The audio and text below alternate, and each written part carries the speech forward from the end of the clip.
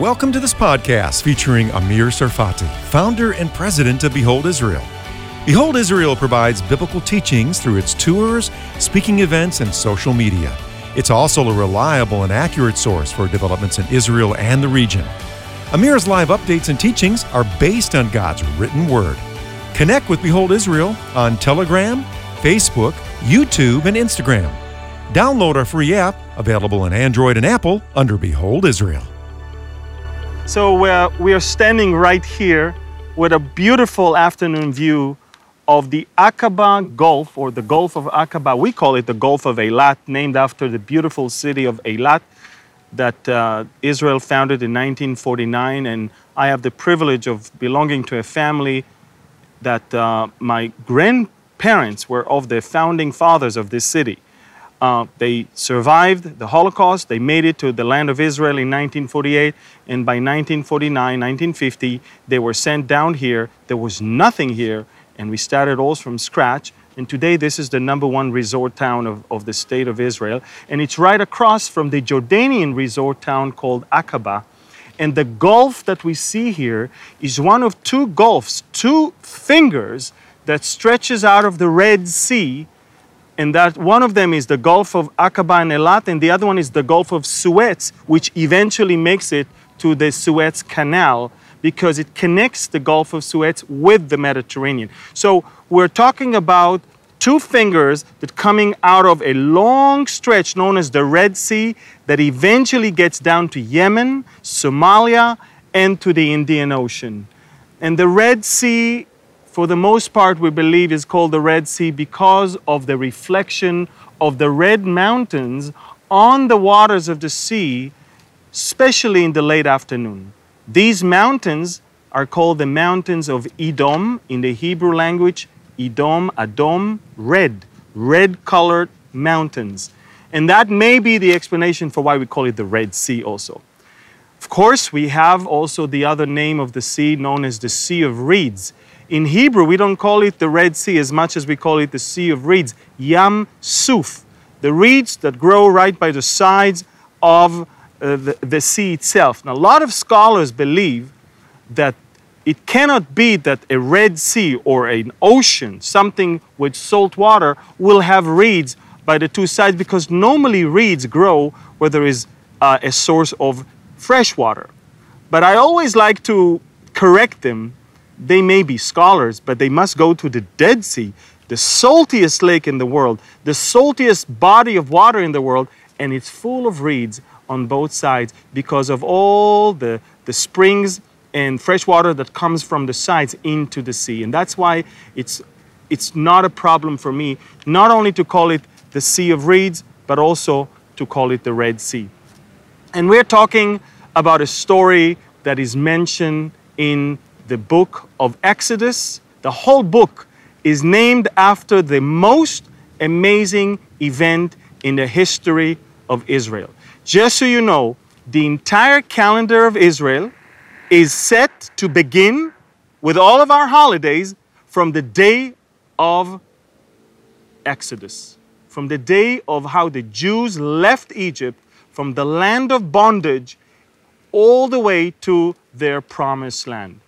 But we must understand, most people misunderstand the story of Israel and God because they really think that there is a great connection between the two prior to that story. You must understand that for the 400 years that the Israelites were in Egypt, they literally hardly even heard of that God. In fact, this is why Moses needed some more information before he even went to them. It's a story of a God that is about to save people who hardly know who this God is, and he's about to use these people to bless other nations who hardly ever heard of that God as well.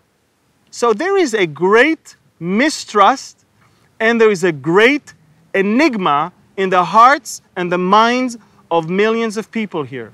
What are we doing here? For hundreds of years, at least we had a house, at least we had some food, at least we knew exactly what's going on. And for us, we know that there are gods. We know their names. We know how they look like. Just so you know, the Egyptians had 2,000 different deities that they worshiped. Not one, not two, not five, 2,000 of them.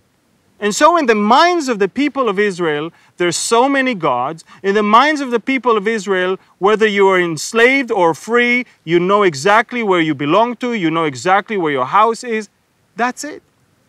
And our story takes us all the way back to Exodus chapter 3, when God comes to Moses and visits him right as he shows him that burning bush.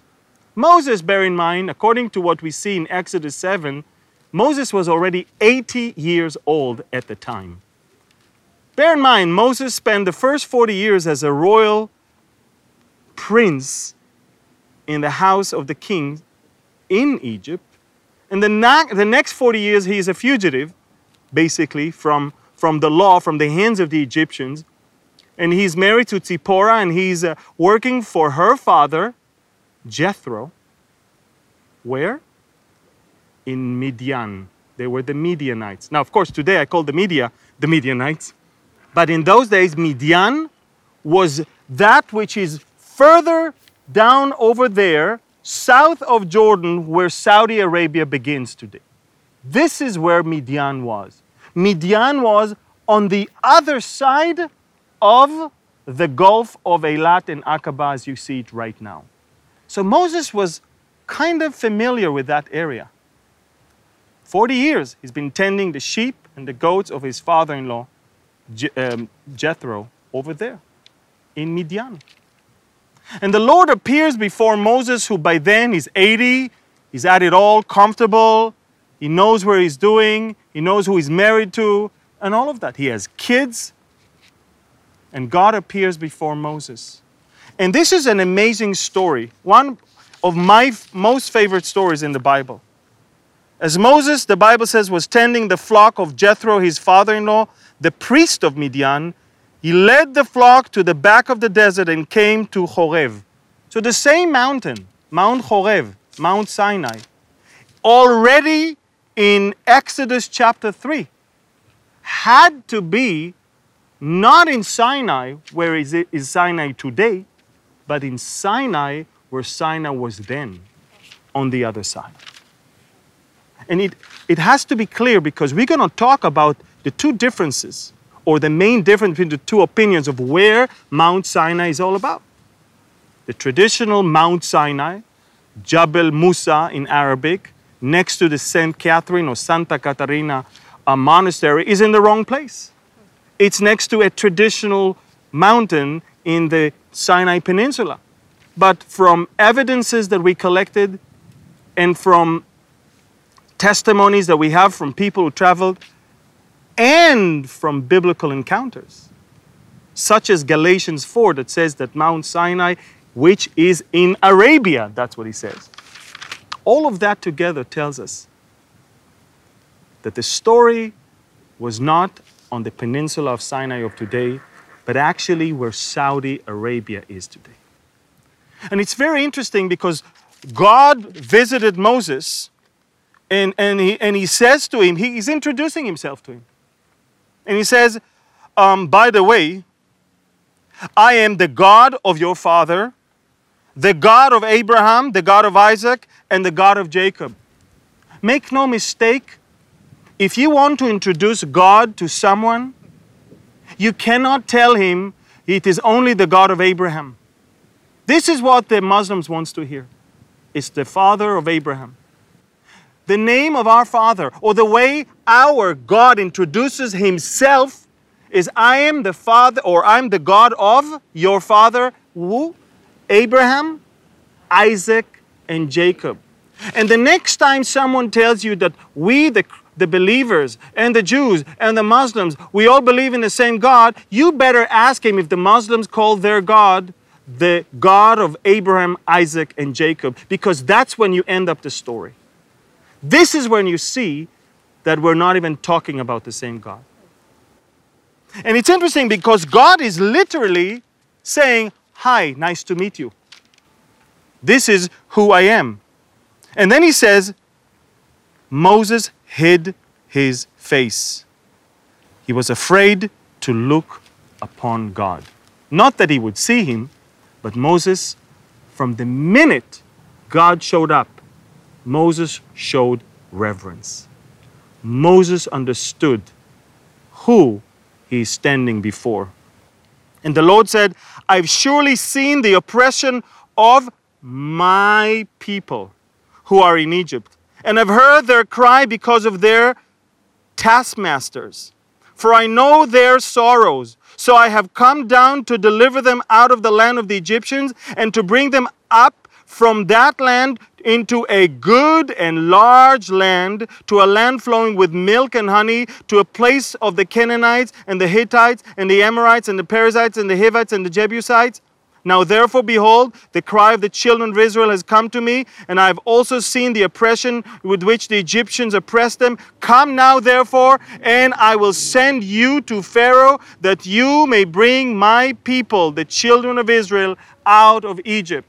So I have a question for you this afternoon. Who are God's people? He says that over a nation that by then did not believe in him, did not know who he is, did not have any reverence to him, and actually, if anything, honored other gods. That explains why the golden calf was set up so quickly. They went back to that which they knew and were used to. And what I'm trying to say is that when God is choosing a nation to work through them, to deal with them, to take them, to fulfill through them all of his plans, as the Bible says, even if we are faithless, he is faithful because he cannot deny himself. And anyone that tries to cut the bond between God and Israel is actually insulting God.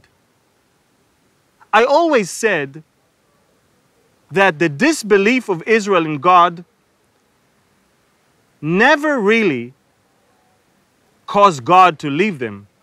It caused them to leave God. And I always say that God never changed his plans. But the plans for Israel were deterred by their lack of faith. You understand? They could have had the land almost 15 days since they left Egypt. It is their disbelief that caused them to be 40 years. But God had that land promised to them already in Exodus chapter 3.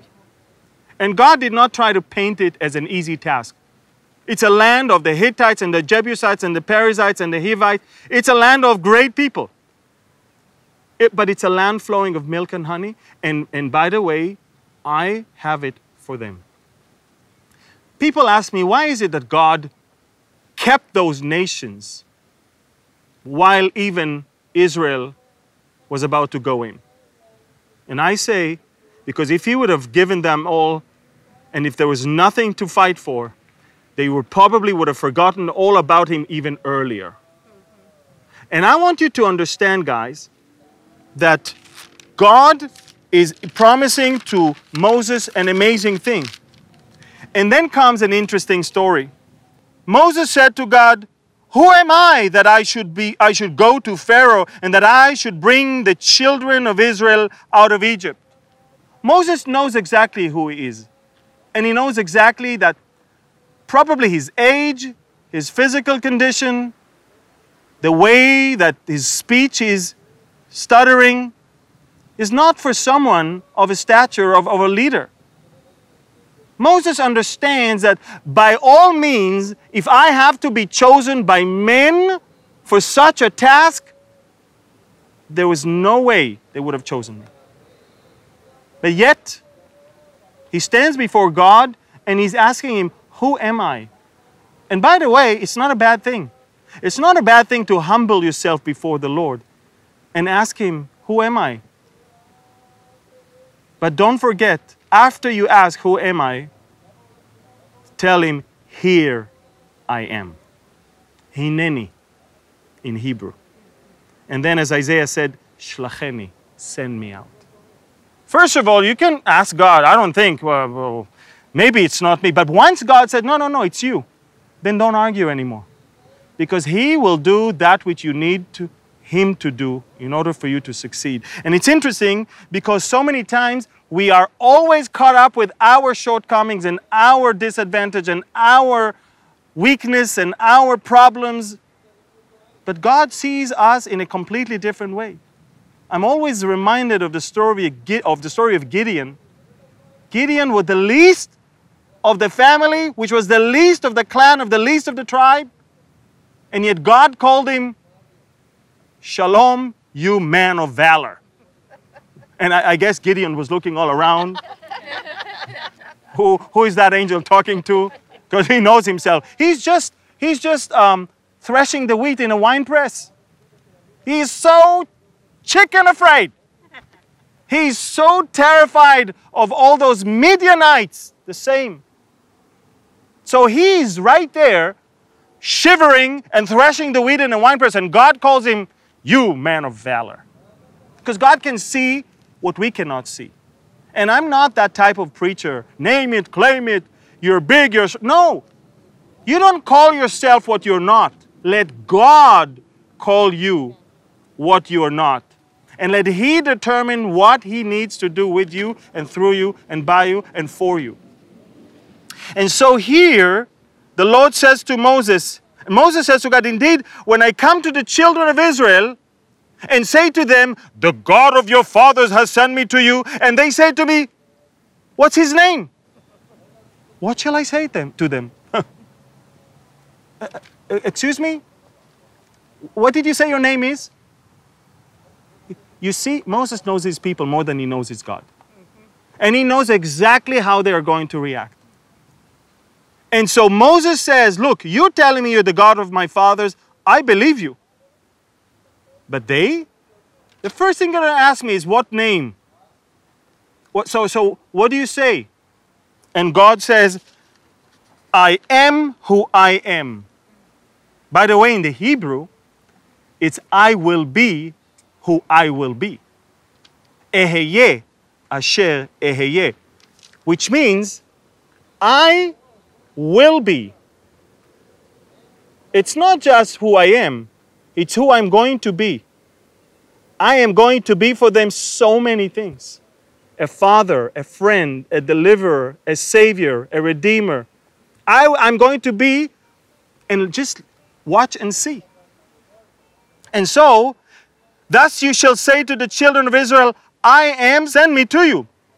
Moreover, God said to Moses, thus you shall say to the children of Israel, the Lord God of your fathers, the God of Abraham, Isaac, and Jacob, has sent me to you. This is my name forever, and this is my memorial to all generations. Go and... So, God basically says, I don't really have another name. You cannot call me Allah. You cannot call me Buddha. You cannot call me anything. My name is Jehovah. My name is I am, or I will be, whoever I will be. That's my name. Forever and ever to all generations. Now you go and ask a Muslim if he believes in Jehovah, God of Israel. And if he says no, I am not sure we're talking about the same God. And if God says He's the only God, then I'm not sure they worship a God. And if they worship someone who claims to be God, I know only one that claims to be God and is not God. And so interestingly enough, God says that, and the Lord God, and He says, I have surely visited you and seen what is done to you in Egypt. He says to Moses, tell them, hey, you may be far away, you may be oppressed, you may not even know who I am, but I have visited you. And I know your oppression.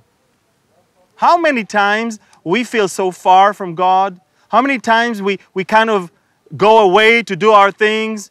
But God says, hey, you may have forgotten me. I don't forget you. I have visited you. And though you don't know, you don't have even a clue, I was there. I am there and I will be there. And then He says to them, tell them, I surely visited you and seen all that is done to you in Egypt, and I have said that I will bring you out of the affliction of Egypt into a land of the Canaanites, Hittites, Jebusites, Amorites, Perizzites, Hittites, termites, all of them.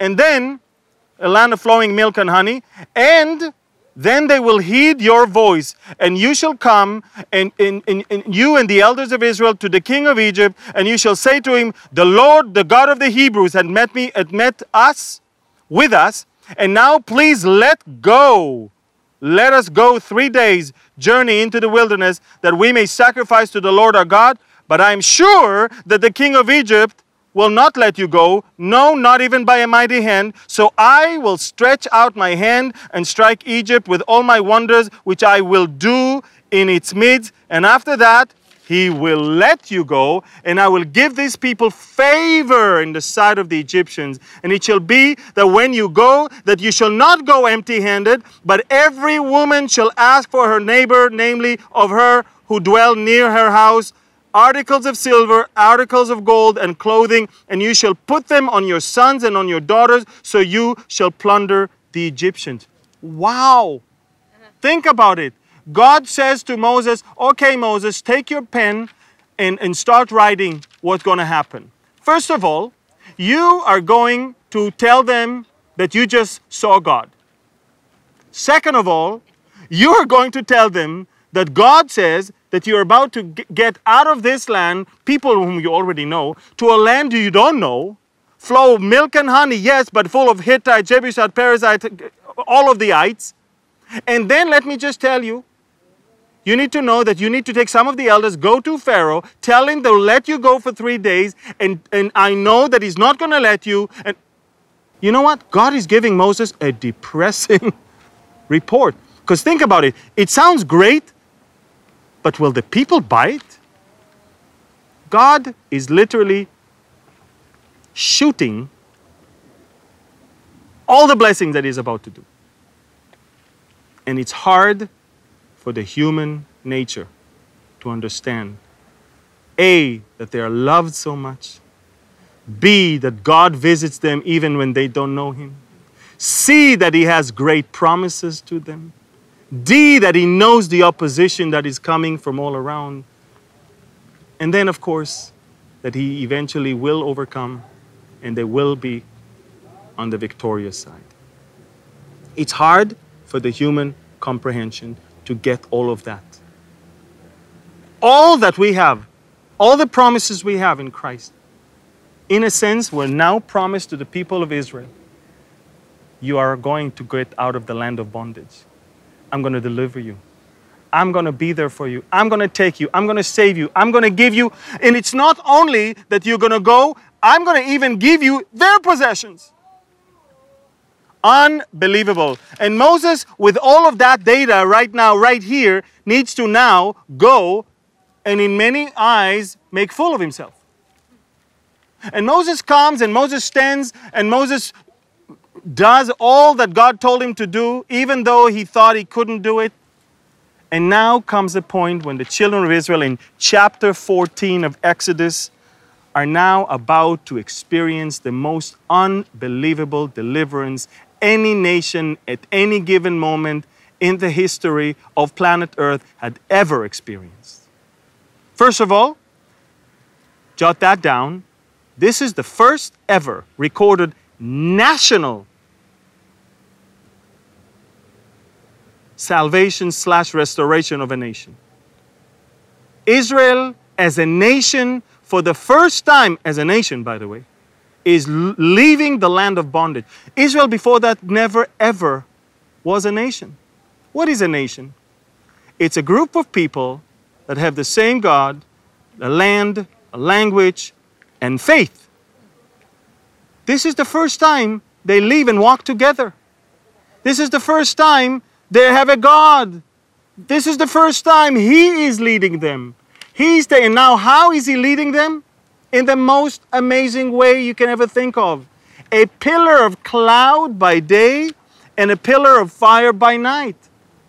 And not only the children of Israel saw that. You're going to see in a few seconds that even the Egyptians saw that. The Bible says, verse 5 of Exodus 14, night was told to Pharaoh, the king of Egypt, that the people had fled, and the heart of Pharaoh and his servants was turned against the people.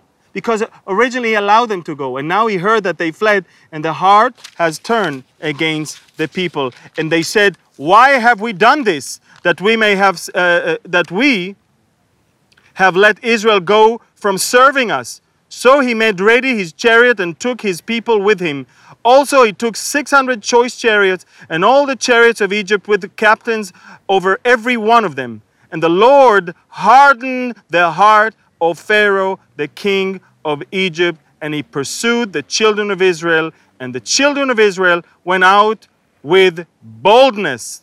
So the Egyptians pursued them, all the horses and chariots of Pharaoh, his horsemen and his army, and overtook them, camping by the sea beside Pi Hachirot, before Baal Zephon. And when Pharaoh drew near, the children of Israel lifted their eyes, and behold, the Egyptians marched after them. So they were very afraid.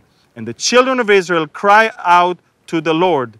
And then they said to Moses, because there was no graves in Egypt, have you taken us away to die in the wilderness? This is such a Jewish thing.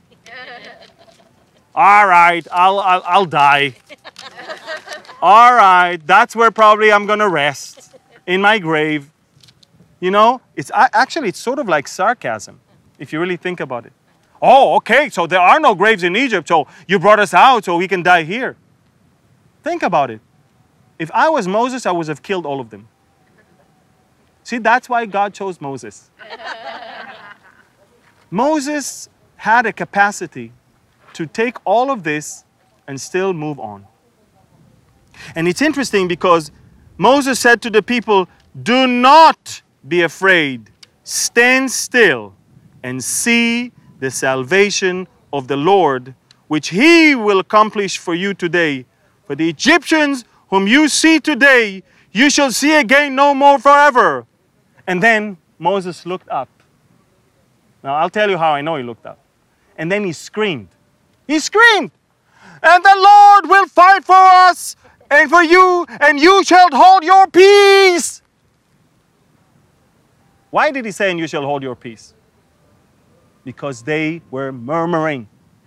And he was trying to say, what? You know what I was about to say. Stop talking! I wanted to say something else. My point is this. Moses couldn't take it anymore, and he looks at God, and he's not really talking to God. He's talking to the people. The Lord will fight for you, and you shall hold your peace. And why am I laughing so hard when I read that? Because God tell Moses, why do you cry to me? Just tell the children to go forward. What are you screaming at me? I told you, you can move forward. Just move. That tells you that probably Moses was also in an awkward position of, I'm here, he told me to go, he better do something about it. You know, oftentimes we come to a point in our lives when we come and we have to do something that sounds so not reasonable. Yet, here we are, and God says, make that step. Can you imagine to enter into the Jordan River holding the Ark of the Covenant on your shoulder? And the River Jordan was so high, overflowing. And God said, well, just step in. I love you, God, but you know, it takes more than faith. Courage, boldness. And they had boldness in the beginning. We just read about it. But somehow they looked at the circumstances and they were terrified. They were terrified. And then we can see that what happened is that the sea parted, they walked on dry water, and just as the Egyptian chariots came in, the sea started covering that dry land slowly, slowly. The children of Israel were saved, and all the Egyptian. And by the way, just so you know, when we checked the Egyptian, I would say, historical documents, we found out that the Pharaoh, the Ramses that was then the king, was one called Neferhotep. And what we know is that he was not succeeded by his son. And what we also know about him, that there is no surviving mummy of Neferhotep. The lack of remains is to be expected if Neferhotep was among those swept away during the crossing of the Red Sea. And this is, by the way, from a source that is not trying to make the Bible look good at all. But we never found anything from that pharaoh. He's gone. He died, and all of it. Have you heard of an amateur archaeologist called Ron Wyatt? Anyone heard of him? He claimed to have found the Ark of the Covenant. He claimed to have found many things, which obviously he didn't. But what he really did that was amazing, in the 1980s, Ron Wyatt took an expedition of divers and they went to the Red Sea, to the place where they heard that the crossing most likely took place. And you can go up until today and find video clips and footage of chariot wheels that we found from the armies of Pharaoh right on that area. And then when we took a satellite image of that place, we found out that there was a land bridge right there. Land bridge. The bottom of the ocean was very deep. Right there was a land bridge in between the two sides. What Ron Wyatt found also originally, and then of course the Saudi authorities removed that, were actually two pillars with some ancient Hebraic writings on it that were from the Solomonic period that marked the two sides where the children of Israel crossed from one side to the other side. Now take a look at the width between this side and the other side. This is more or less the route just 50 miles down south, where the children of Israel crossed from Egypt to Saudi Arabia. And it's very interesting, because not only that we found those columns, and not only that we found those chariot wheels, guess what? We found a gigantic rock next to a mountain that was completely burned all over its top.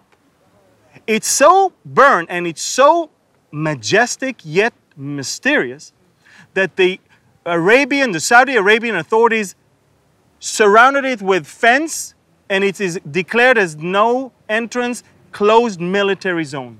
Nobody's allowed there. Nobody's allowed there because once you go there, what is it that you understand that happened here? The most amazing event for the Hebrews, for the children of Israel. Something that revives their Bible. So you cannot go, you cannot see, you cannot touch. Just like they do on Temple Mount in Jerusalem. They come take over and they say, it's ours. You cannot even go in. You can suppress, you can close, you can actually hold it with your foot, but the truth will always spring out of the earth. And it's interesting because all it took is for a South Korean doctor, who was the doctor of the royal family, to take a 4x4 and to travel with his family in that area. He was given permission from the king.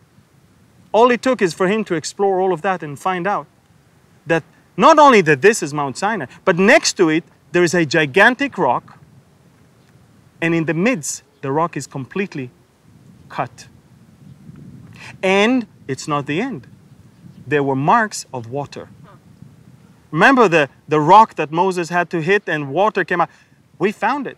In fact, you can go online and find Split Rock Ministries, started by a family of someone who worked for the oil industry in Saudi Arabia, a Christian family that traveled and found it right next to that same mountain. So many evidences were collected, not only on the two sides of the crossing, not only in the bottom of the ocean, but also right next to Mount Sinai, also right next to Horeb. So many evidences that you cannot refute it.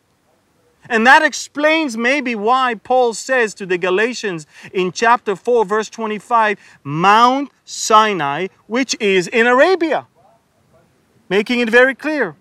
So when we look at the picture of Moses at the age of 80, finding who his real God is all about, Not only finding who God is, but finding his life calling. How sometimes depressing it is that we have to get to 80 to find our life calling. But he found his life calling at the age of 80. And I want to tell you that throughout this whole story, I want to encourage you. First of all, that at any age, you can get saved. Second, at any condition, you can preach the word. I know that some of you know that one of my best friends is Pastor Jack Hibbs, and if you listen carefully to his testimony, when he was young, before he became a pastor, he stuttered heavily. And God healed it like that, just when he commissioned him to be a pastor. You can never tell.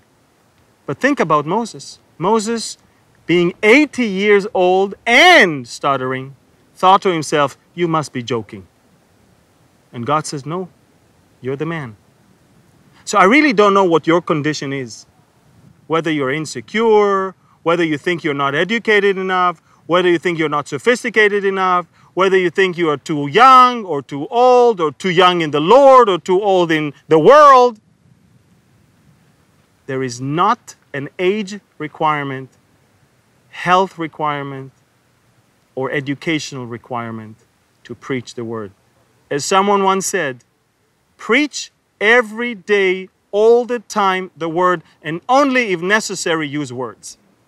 We're also promised that we will be able to speak before high authorities. Moses was given the chance not just to go to his people, but to go and stand before the king of the most influential and strongest empire of those days. So don't ever despise those type of things. I'm telling you, maybe one of you here, or if you're listening to me, if you're watching it, maybe one of you will stand before a president or a king or an ambassador or a prince or a CEO of a huge company. Don't ever think that you are not good enough to stand before any of those people. They need to hear the good word and the good news just as anyone else. And it might be you. We're also promised that not everybody will like us. We know that. We're promised that if we speak the truth, the master of lies and deception, the one who is the deceiver and a liar, Satan himself, he will not like it. And he will send so many oppositions. In fact, one of the indications that we're doing something good is when they don't like you. So, ladies and gentlemen, please understand, don't think that if you preach the truth, it's going to always be something that is welcome. And if that's not enough, God will take us through and to places where the opposition is strong, yet victory is already promised.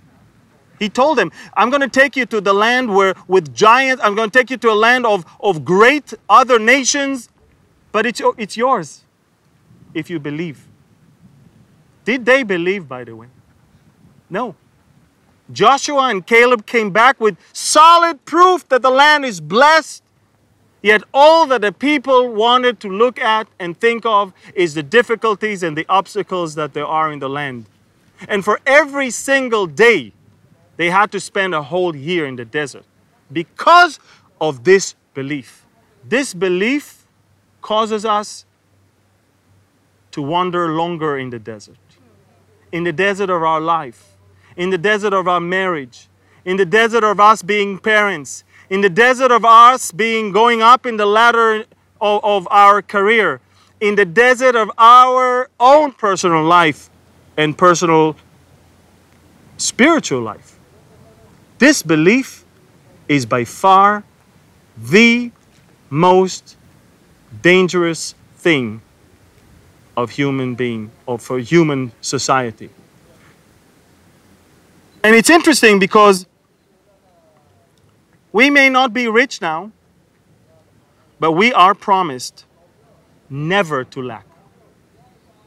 Isn't that beautiful that God said to them, hey, all that they plundered and took from you, all that these guys enslaved you for that many years, and they made all their fortune because you were their slaves, guess what? I will restore all of that. You know, I believe that the believers should be enjoying the wealth of this world even, because that belongs to us. Interesting, and I'm not you know me by now, I'm not a prosperity preacher. Not at all. But I know one thing. My Bible says in 1 Corinthians 2:9, eye has not seen, nor ear heard, nor have entered into the heart of man the things which God has prepared for those who love Him. So whether it's now or whether when we get there, I know one thing. We will never lack anything. And I know one thing. Anything you can think of right now will not be good enough or match that which God has for you. It's not that you ever saw it or heard it. You don't even have it in your brains. Our brain cannot have the capacity of understanding that which God has prepared for us. Remember that we got to amazing places along the tour, and you thought it can't get better than this. And then we move on, and it's getting better and better. God has an amazing thing for all of us. He's the one who bore us on eagle's wings. The children of Israel could have not made the distance from their towns and cities all the way to cross the Red Sea within that short of a time unless God really, truly bore them on eagle's wings. You see, Pharaoh had all of his chariots, which are 10 times faster than walking people, and walking men and women and children and older people. He had to go with his chariots to catch up with them. And they were borne on eagle's wings. The crossing of the Red Sea was just the beginning, not the end of their journey. When God brings us from the land of bondage into the promised land, from the sinful world and the sinful life into salvation and redemption in Christ, it is just the beginning of a great journey, a journey of faith.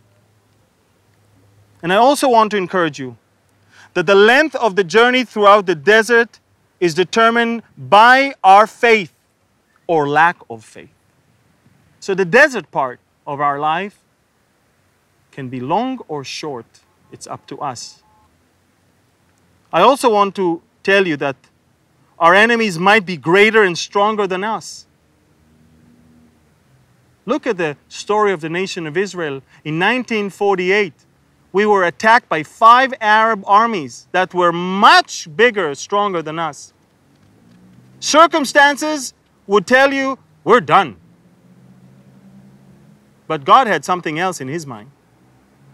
He did not bring us back to the land, as Ezekiel says in chapter 37, to destroy us.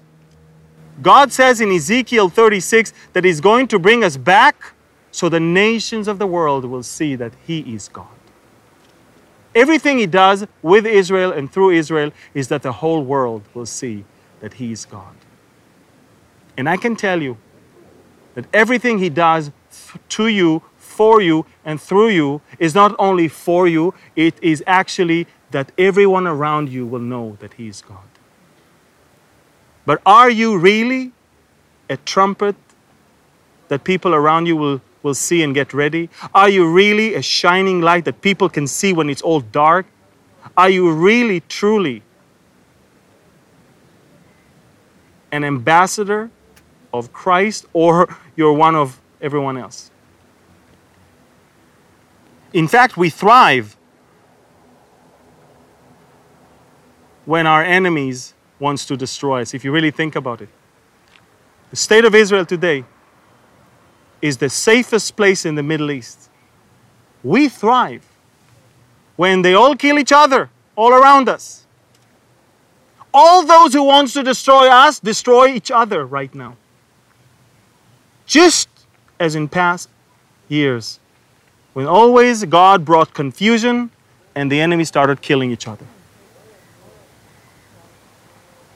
And I want you to be encouraged. But you don't have to scream at God. Even if you whisper. You know what? Even if you don't say a word but pray in your heart.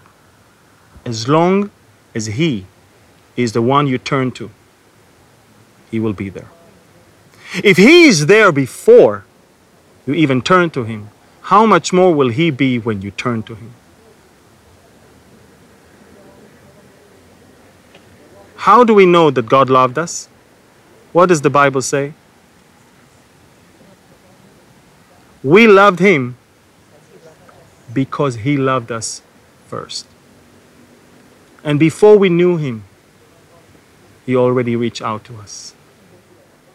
So I'm asking you this afternoon in this amazing, beautiful place, right where the Red Sea is, and with a great way for us to imagine the crossing of the Red Sea. Have you experienced your exodus already? And do you understand that it's just the beginning of a great journey? And may you understand that your age doesn't matter. Your education doesn't matter. Your marital situation doesn't matter. The only thing that God wants from you is faith and obedience. He's going to lead you. He's going to open the sea for you. He's going to take you and feed you and protect you and save you and take you through all of that. And you will make it to that promised land. And you will make it to the other side, as Jesus said to the disciples, as long as He's in the boat. I always say that Christianity is not the absence of troubles. Christianity is the presence of Christ. So, as long as God was there, the children of Israel did not have to worry about it.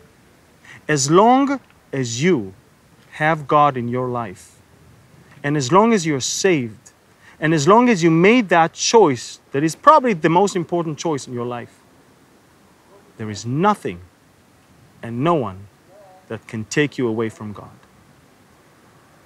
And I can tell you that the children of Israel then became the nation of Israel today. They may still walk in disbelief, but guess what? God is not done with them yet. And guess what? He still has a plan for them. And guess what?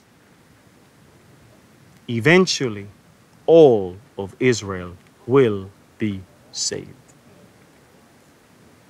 So the salvation of Israel will come at the end.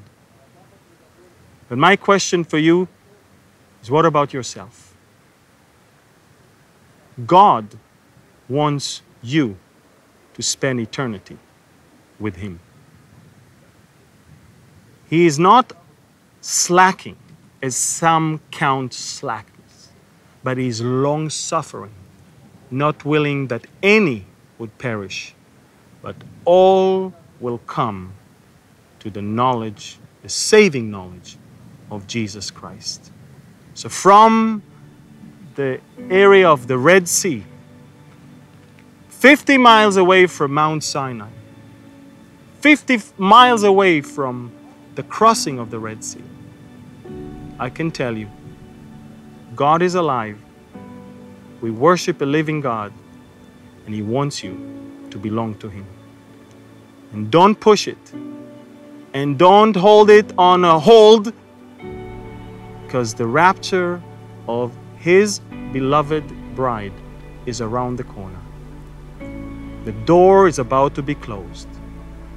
And now is the time, now it's high time to awake out of sleep.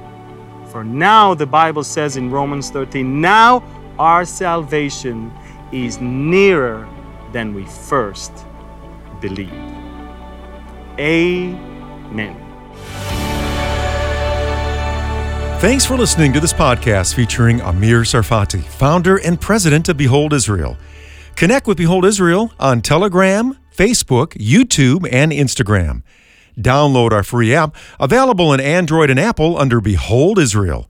Amir's teachings can be found in multiple languages. You can also visit our website, beholdisrael.org.